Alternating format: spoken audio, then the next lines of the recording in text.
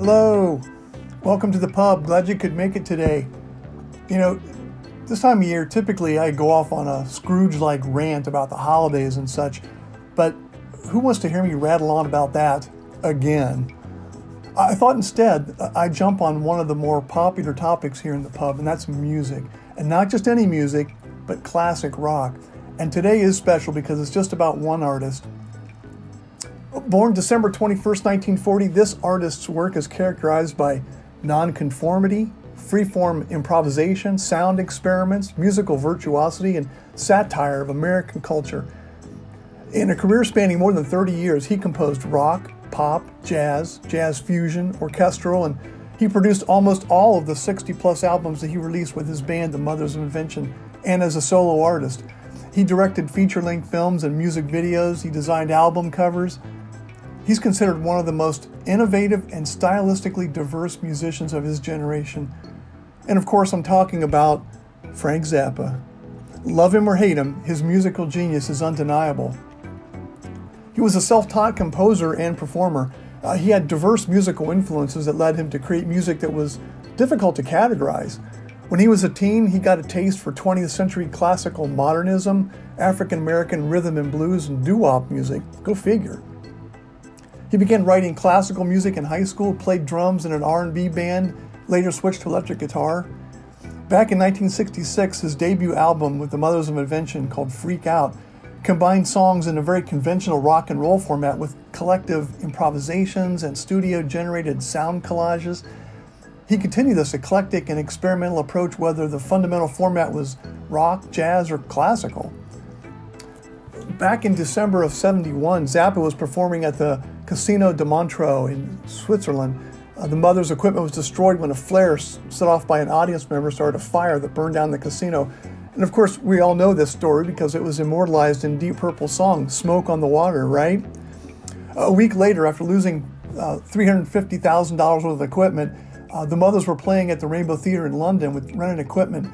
During the encore, an audience member pushed Zappa off the stage into an orchestra pit. He suffered serious fractures, head injuries, back injuries, leg and neck, crushed larynx, which caused his voice to drop a third after it healed.